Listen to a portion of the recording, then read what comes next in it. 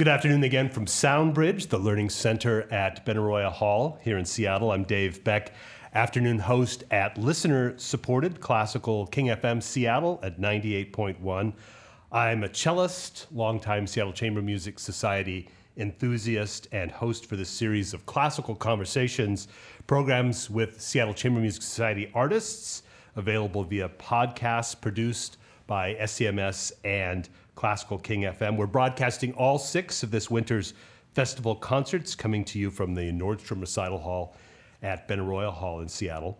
My guest today, William Wolfram, carries the legacy of Franz Liszt forward, not only as a dedicated interpreter of Liszt's music, but as an artist who shares Liszt's deep passion for moving music forward, along with his extensive recordings of rarely heard and performed Liszt repertory on the Naxos label. William Wolfram champions the work of living contemporary composers like Aaron J. Kernis, Paul Chihara, Kenneth Frizzell, and many others. A passion for composition is part of Bill Wolfram's musical journey, and his success in competition is a big part of his story as well. He took prizes early in his career at the Kapell and Naumburg and Tchaikovsky competitions, and he's the focus of a full chapter in music scholar Joseph Horowitz's book. It's called The Ivory Trade, Music and the Business of Music at the Van Cliburn International Piano Competition, so that will be a rich source of conversation in this next hour. Bill solos regularly with the great American orchestras, performs as recitalist and soloist on many continents. Let's give a warm welcome to SCMS artist William Wolfram. It's very nice to have you back in Seattle. It's always great to be in Seattle. Your work with the Society goes back a ways. It does. Yeah. Tell me about how you got started. Probably an invitation from Toby Sachs came along. Yeah, and ironically, something happened that usually doesn't in the way that the classical music world works, in my experience, and that was that I did get a call from Toby. I'd heard about this festival from many people, but mostly from Beyond Sang, who I have played with and been a friend to and musical comrade for a long time. And at some point, Toby called me and asked me if I could come, and I couldn't. The dates conflicted with something that I already had, which really annoyed me because I found it's not all of the time, as it wasn't in this case, but so often when you miss that first opportunity, it just doesn't come around again somehow. But it did, and she called again. I honestly don't remember whether it was the next year or the year after that. I don't remember, but I was able to do it, and I remember thinking, "Oh, that's fantastic! I beat the curse." So that was a long time ago. I'm really bad with estimating years, but that was quite a while ago. Mm-hmm. How does the atmosphere and spirit of the festival continue to bring you back? It's a great festival on so many different levels. I mean, the most obvious is the artistic level. The personnel, the players are fabulous. The camaraderie and the family feel has always been a major element of what makes this festival so successful, I think. There's always been, on nights and days of rehearsals, a chef, a wonderful chef who cooks fantastic meals for us, and we all hang out and eat these wonderful meals. That's a huge thing. It really is, though, because it's not just that the food tastes so good. In a way, it has nothing to do with that. Ironically, it's a family feel. It's sports teams. A lot of they do this on the road. They mandate team meals where people are not eating by themselves. It forges a camaraderie, and I've always had such fun here, music and musically and personally. It's a wonderful, warm place, and also it's interesting because again, I always talk truthfully, sometimes maybe too truthfully, but musicians in general, we all have big egos, and it's always wonderful when you have a gathering of musicians where all those big egos work together and everyone's rooting for each other. And that has been the case probably 99.8% of the time. Because it's easy to get into a situation where it's almost like a competition, where, like a piano competition, where you're all trying to kill each other, really. I didn't say that. I've heard that, though. You're doing a great job of teasing our later conversation. Yeah, I know. But so on an artistic level and on a human level, this festival has just been a huge success. Speaking of big egos, let's talk about Franz Liszt. Though I hope in the course of this conversation we'll learn that the womanizing and the egos and the flamboyance is a small part of the story. This is an extraordinary performer and contributor to the art of the piano. And we can start right away by these recordings you've done of a set of pieces, I think in translations, Studies in 12 Exercises. And my understanding is Liszt wrote this when he was about 15 years old. Yeah, it's the Transcendental Etude. Liszt wrote so much music, and he also wrote so many versions of that music. The famous Transcendental Etudes he wrote, I think, 3 times, and this is the first incarnation of them. And they're very interesting, and they actually sound deceptively easy. The version that we know, they're beastly difficult, and then he wrote a version that was even more difficult, that are almost never played. So this is the simple version, and it's actually somewhat in an ego-related way. It's a little annoying because they are the simpler, but they sound much simpler than they are, and they're actually really difficult. Well, we'll listen to, it's just about a minute long, so let's listen to one of these. I think the marking here is Allegro Grazioso. It's William Wolfram playing this early Liszt.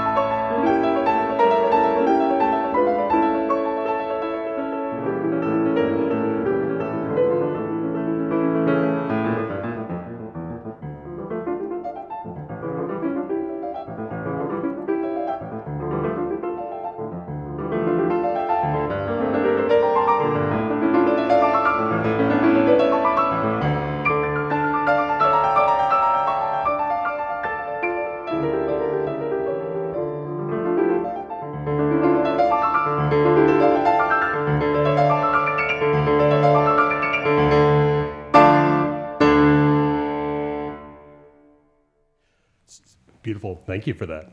What do you think he was looking to advance or explore at that young age in writing this set? This whole set? Probably just,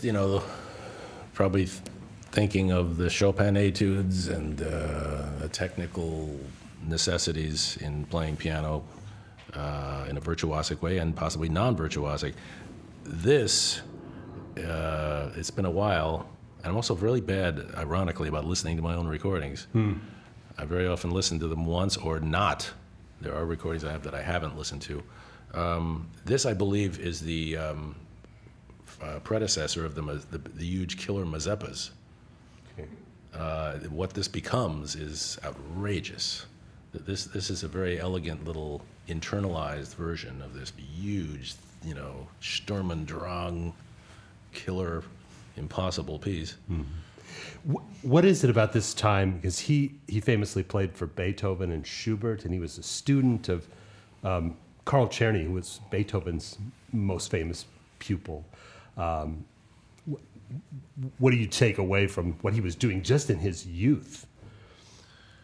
Oh, I mean, Liszt was just one of the titanic creative artists ever, and he just does not get the credit. Though it's funny, there are many people who are on board with this as you are. I remember years ago, someone who didn't start, but he really helped the whole push towards, like Bush's, that Liszt is not just a glitzy, virtuosic writer and performer, was Brendel. Mm-hmm. Alfred Brendel had a series of concerts. It was a great idea. He played a bunch of recitals. It was always Bach, Beethoven, and Liszt. And somehow those composers somehow work together almost no matter what you put together.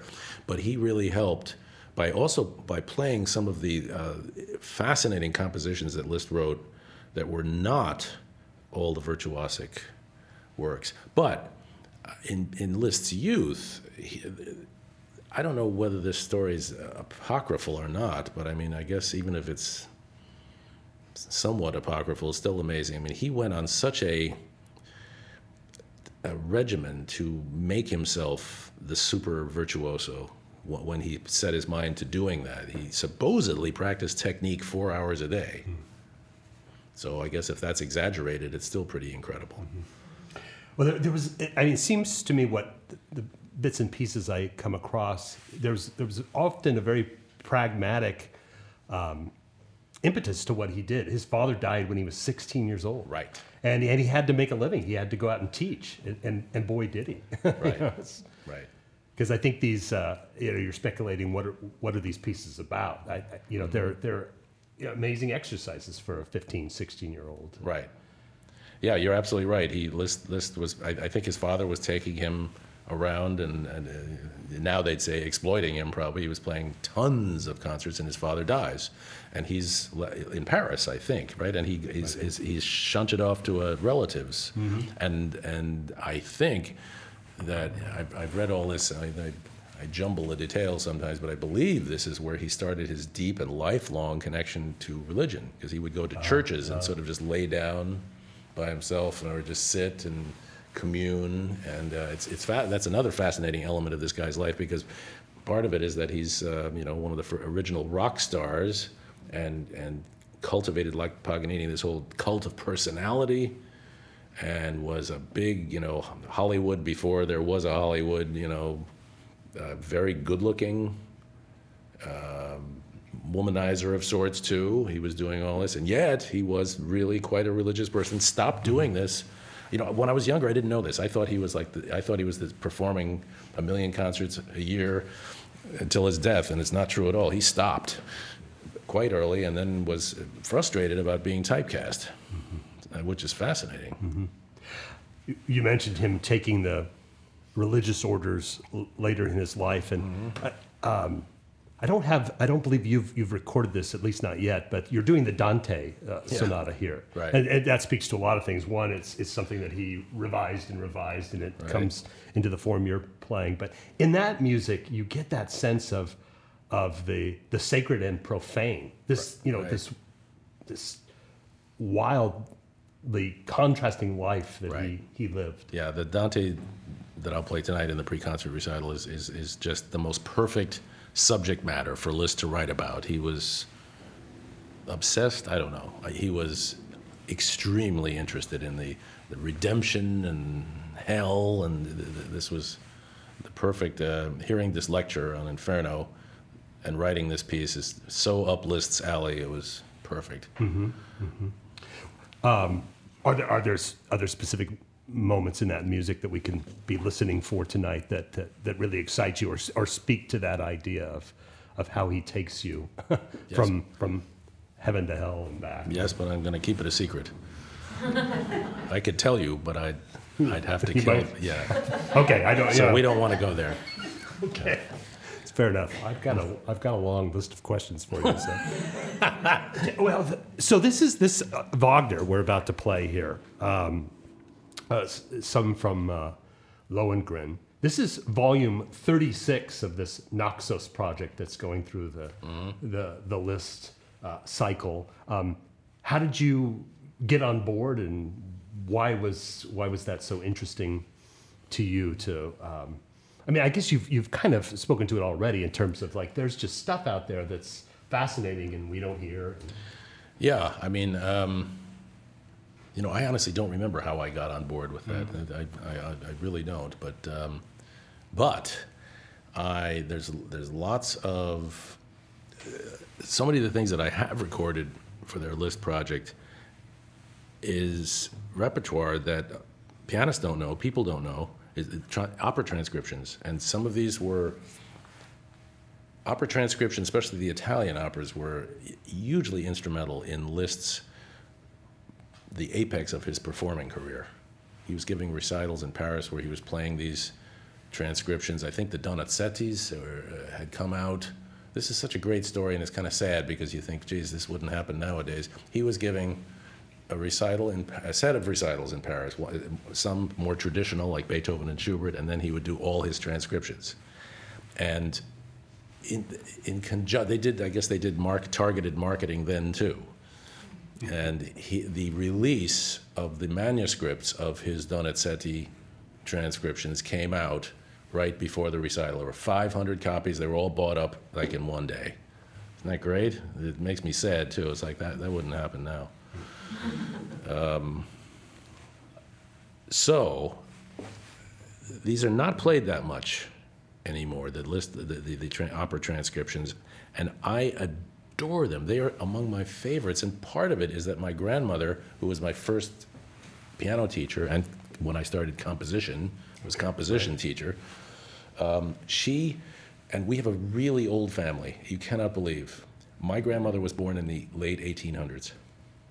The distance between births in my family is nuts, as you can tell. So she played piano in such a different fashion, and that stayed with me. It's antithetical to the way people play now. It's totally opposite. But she used to play this kind of repertoire, operatic transcriptions. Also, the repertoire was different then. It wasn't as much in the classics. It was more romantics and transcriptions. And so I grew up hearing her do this kind of stuff. So for me to do this stuff, it was just fantastic. I want to make one quick observation here, and then I have both the Lohengrin paraphrase and the Lucia by Donizetti, so we'll hear a little bit of each. But you mentioned that Liszt had a kind of two-pronged. He had his traditional recitals, and then he was doing this new music. And as we taped this last night in Benaroya Hall, in the recital hall, here's the Seattle Chamber Music Society doing a fairly traditional program, and down the hall the symphony is playing with all these local Pacific Northwest rock and roll bands, right? And having new arrangements created, band, yes, and pieces by young contemporary composers based on these sounds. Right. The more things change, the more they stay the same. Now, exactly. Now, in fairness, though, the Chamber Society they have a commissioning club, and they do lots of new. Oh, absolutely. They do stuff, but maybe not less. Yeah. So that's not and we'll talk about this. And we've had those composers on this series. Right. But this idea that you figure out how to connect to what's in the culture, and that's a source of inspiration of moving things forward. That's the battle. Yeah. Well, speaking of hit tunes, let's try this one, a Liszt transcription of some of Wagner's music.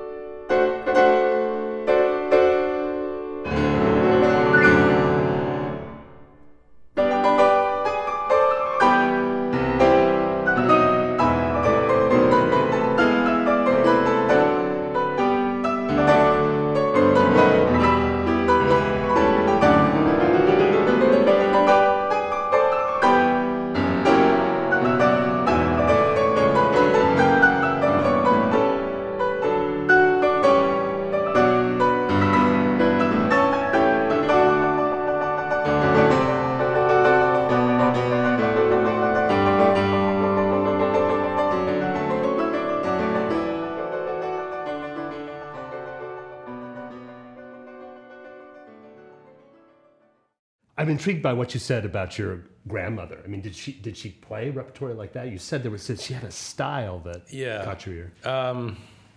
Yes, I mean there are things that pianists, all musicians used to do, stylistic things that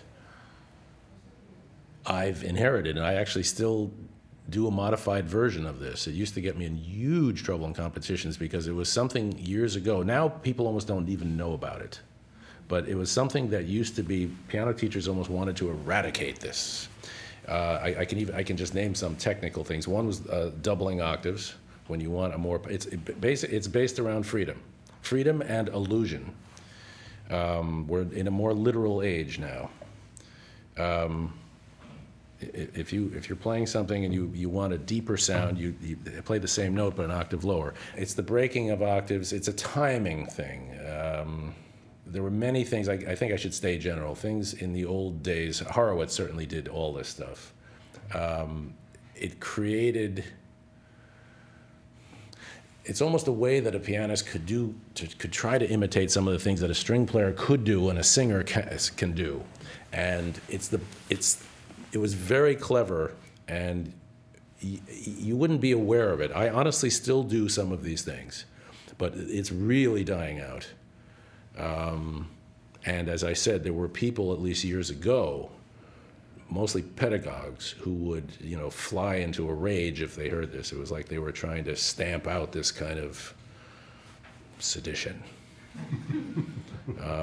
I think in a modified way, it's one of the some of these techniques are incredibly brilliant tools, incredibly brilliant.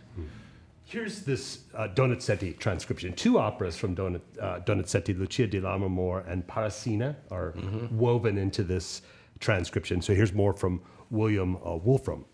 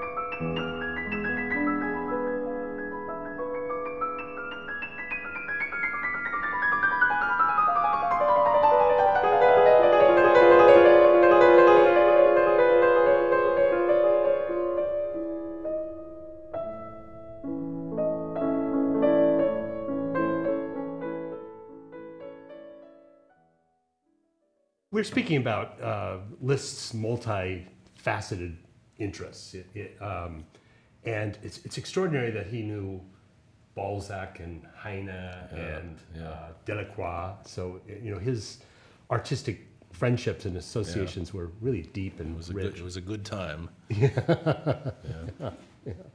Tell me about. I want to unpack this whole interesting composition of yours a little bit because it's significant. I mean, it was. I think you told me that it was the thing that kind of caught on for you first, before even piano. Right. Yeah. I was. How do I encapsulate this? What's really interesting is that I showed. I see the word psychology, and I'm going to go in that direction. I showed a little interest in playing the piano when I was 5 years old. But honestly, as a kid, I had no real desire to get into what was then thrust upon me by my parents and grandmother, which is, extensive, intensive musical training. That's not what I wanted. But composition was the main thing. it just morphed into that, and she taught me composition. I had composition lessons every week, piano lessons every 2 weeks as a way to engender improvisation. So piano was really on the side. And I didn't like it, merely because it kept me, also we lived way up on a hill, we were away from isolated, and it kept me away from having friends and everything, it wasn't the perfect childhood, having fun, etc. But until I was about 15 or 16, composition was the major thrust of my musical training, and then piano started to completely supersede it, and has ever since. Was your grandmother and your parents, were they professionals, musicians, or what was their... My grandmother was a pianist, and I don't even think she was really professional. I mean, she was until she got married, and that sounds funny now, but she was born in the late 1800s. And that, I know Clara Schumann didn't, but she was not a Clara Schumann. So when she married, she stopped. My mother was taught piano, but was not really a good pianist. My father, interestingly, is about as unmusical a person as would ever exist. He hardly ever listened to music, had no real interest.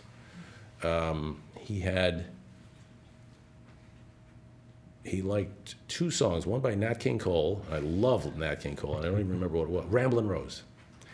And the other one was, which is a great, great song that I still listen to, Bobby Darin, Mac the Knife. That's it. So his taste, I agree with the selections, but he never would listen to music for fun. So unmusical. Mm-hmm. And what then shifted piano into overdrive?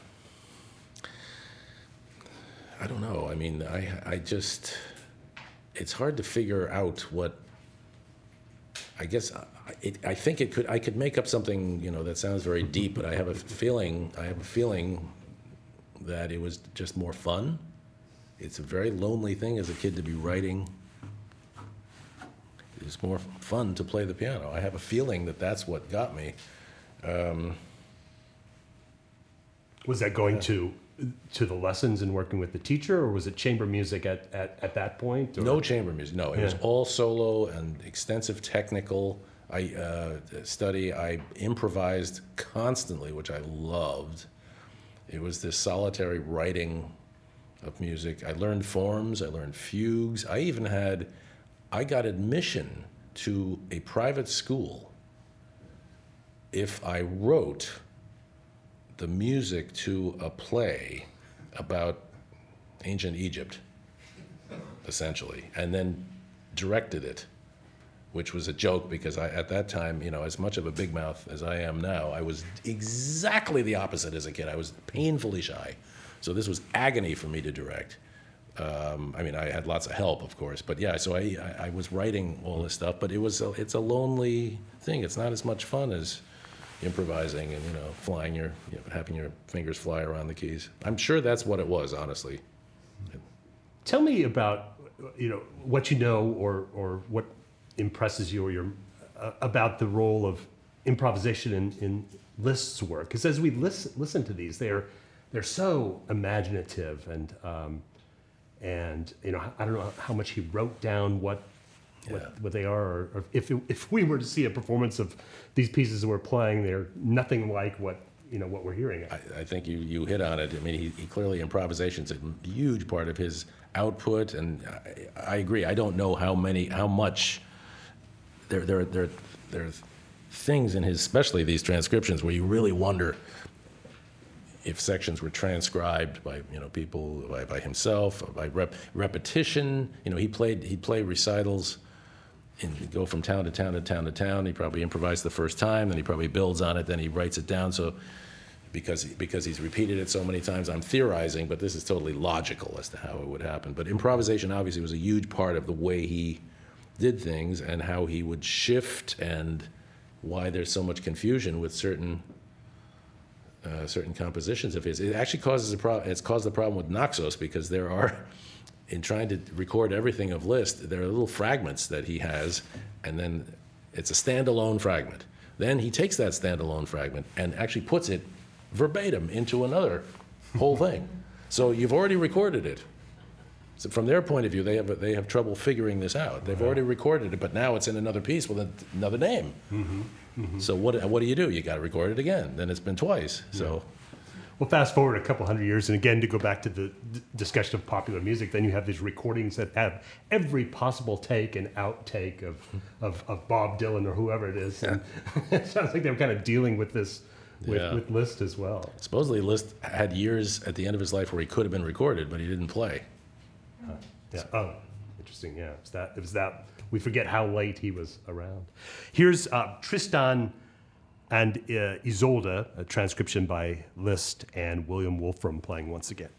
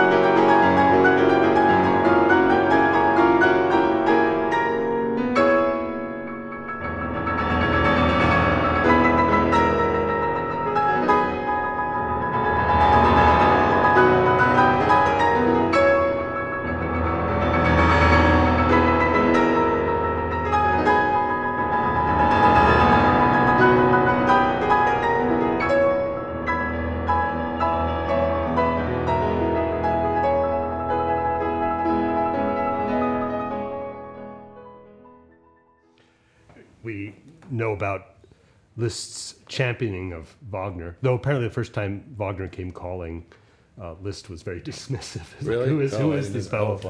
But I mean, one point I wanted to make, and we were talking about this on the phone, is that you look at works of the mid to late 19th century, whether they be by Borodin or Grieg or Saint-Saëns, Wagner, of course, but Liszt's fingerprints are always there somehow. He either as championing the pieces, right, conducting, encouraging. Right. Again, I think that's something people don't maybe appreciate as much. Oh, totally. And also Wagner just took, and Liszt knew it. I don't think it was a big deal. I mean, they were in-laws after a while. Seriously. Liszt's daughter married Wagner.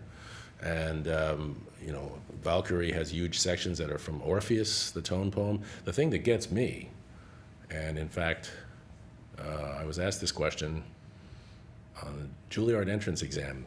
This is a little bit of an oversimplification, but Wagner is very often given the credit, and it is an oversimplification for really planting the official seed that would lead to the downfall of tonality. I mean, it is an oversimplification, but like the Tristan chord. Now I really wish I could play it, but I can't. It's the chord that the opera starts on with three notes, ba-dee-dum, and then this famous chord. And the chord is nebulous. It's sort of, you don't know in hearing it, and the orchestra stops and it sustains it. But that chord doesn't lead you into an obvious area. So it makes sense that this is where tonality is starting to unravel in its certainty. But Liszt wrote it first in a song. The song started with the chord. Dum, da, dee, da. So Wagner added the first couple of notes. He stole it. So Juilliard exam, 100,000 years ago, entrance exam, they say, who wrote the Tristan chord? Which was kind of an idiotic question, number one. But so I wrote Liszt, and they marked it wrong. Oh, no. And I'm still agitated about it. It's so interesting. We're talking about improvising and being a pianist composer, the tradition of the pianist composer, Yeah. which this is maybe a too elaborate segue, though, into this conversation about this chapter in a book that was written for you, because Joseph Horowitz, a very distinguished and sometimes controversial American musical scholar, wrote this book called The Ivory Trade. But Joe says, as he looks at what he calls the post-classical world, and he's one of these people that just wants to ban the use of the word classical music, which you can make a good case for that. But he says that the future, in terms of compelling creation of music, will involve people who improvise, compose, and perform. And anyway, he's been developing that. That's a theme that runs through all of his books. Yeah. So he wrote about you at the 1989 Van Cliburn competition. Tell me a little bit about what that competition was like for you. You have these great successes at Tchaikovsky and Capel and others. How was Van Cliburn in comparison? This particular one was nuts. We had something kind of new then and wild. It was videotaped pre-auditions. But this was a while ago. So everybody around the world does them, and you're accepted or rejected based on the video. I'm accepted. I start getting calls from huge managers in New York, mysteriously. What had happened was that somehow these managers and others were privy to the videotaping round. So they had in their mind the belief that there were 4 of us who were going to be, vying for the prize. And I then was called and I was kind of at the top of the list, which was a really gutsy call because of the fact that I do a lot. I mean, there are various reasons why, in a way, it's always a miracle if I do well in competitions, because you sort of have to follow the rules. And when you hint at anything from the 1800s, you're not following the rules. So it was a stupid call to think that I might have won. But it was judged in some circles that I would. And then the Dallas Morning News contacts me and said, we want to follow around one competitor the entire time. When you're playing, when you're in the bathroom, we're there. And record your inner feelings. So I said, great. Okay. So it happened. So all 4 of us play in the first round, and all 4 of us are eliminated. That's not according to script. No. So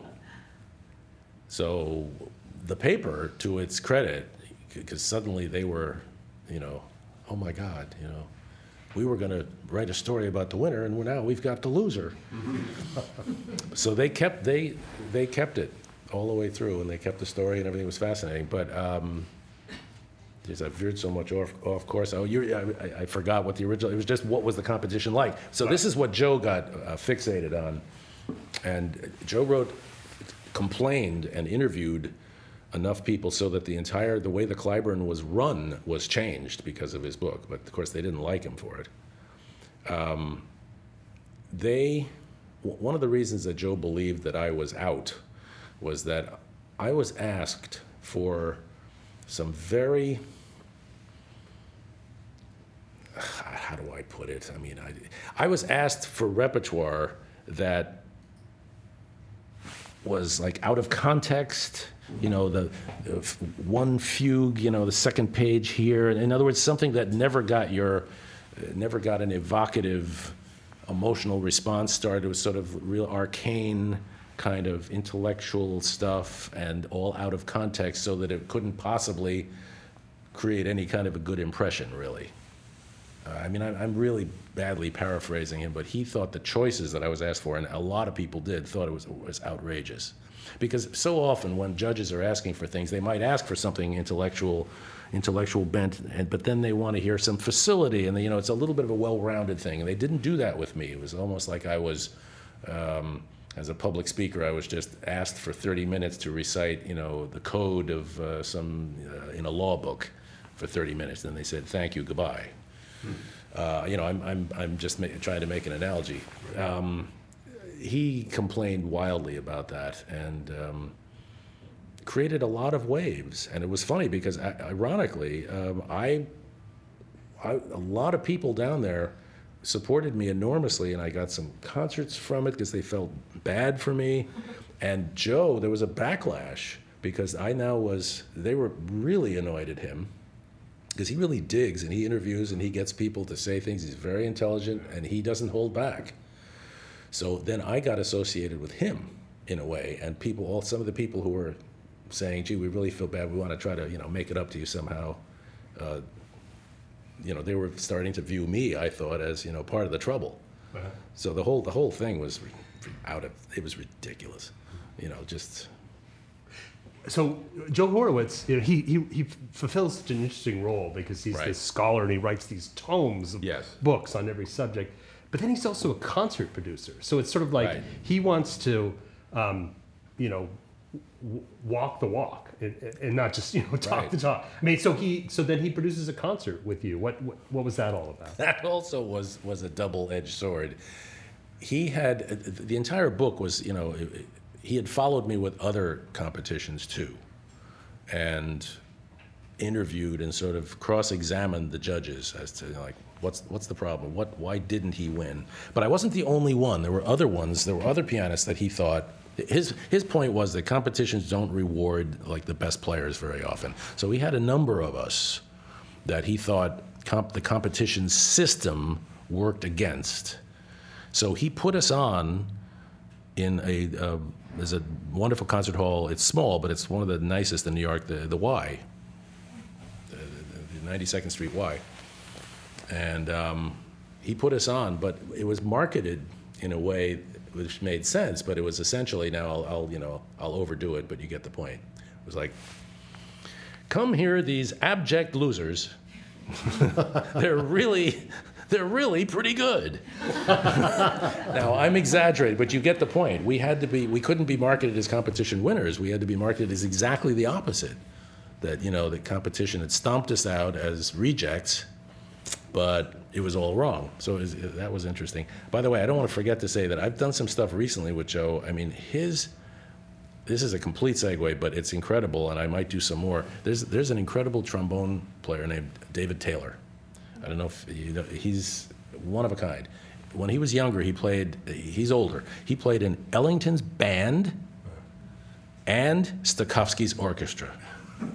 And this is what he's all about. But Joe has a series called Schubert Uncorked, and it's an idea. I've done this with Dave. He's a virtuoso but bizarre trombone player who's almost in a way like a Gideon Kramer. He plays in a different way as a technique that just comes from a different place.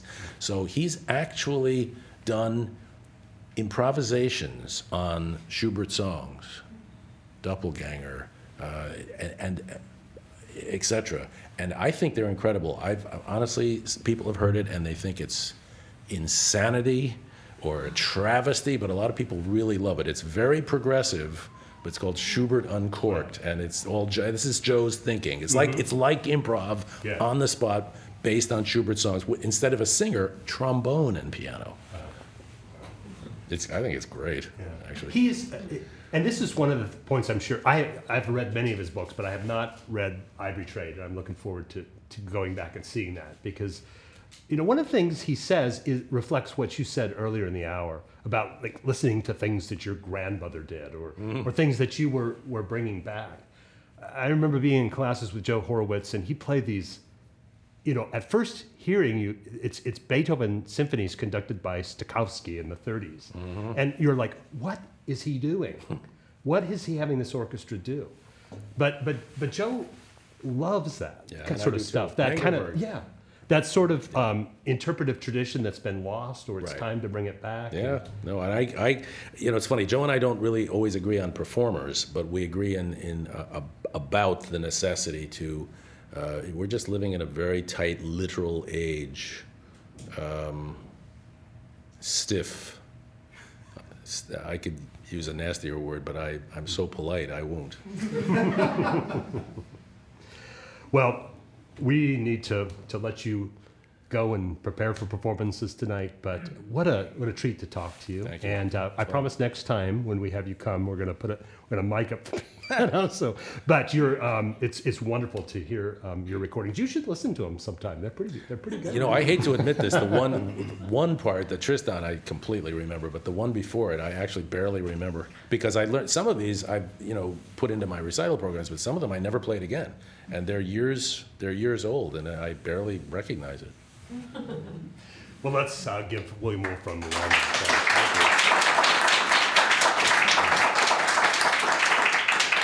So that brings our latest podcast, Classical Conversations from the Seattle Chamber Music Society and Classical King FM, to a close. The Winter Festival concerts continue. The final performance tonight at 7:30 will be right here in Nordstrom Recital Hall, broadcast live on Classical King FM. We've brought you all of this year's Winter Festival concerts. We'll do the same this coming summer. James Ennis, the artistic director for Seattle Chamber Music Society, Connie Cooper, executive director, our engineer for these podcasts and the King FM broadcasts, Bill Levy. The programs are produced by me and Seattle Chamber Music Society Director of Education, Programs and Operations, Jeremy Jolly. I'm Dave Beck from listener-supported Classical King FM 98.1. Thanks so much for being with us today. We'll see you this summer. Have a great day.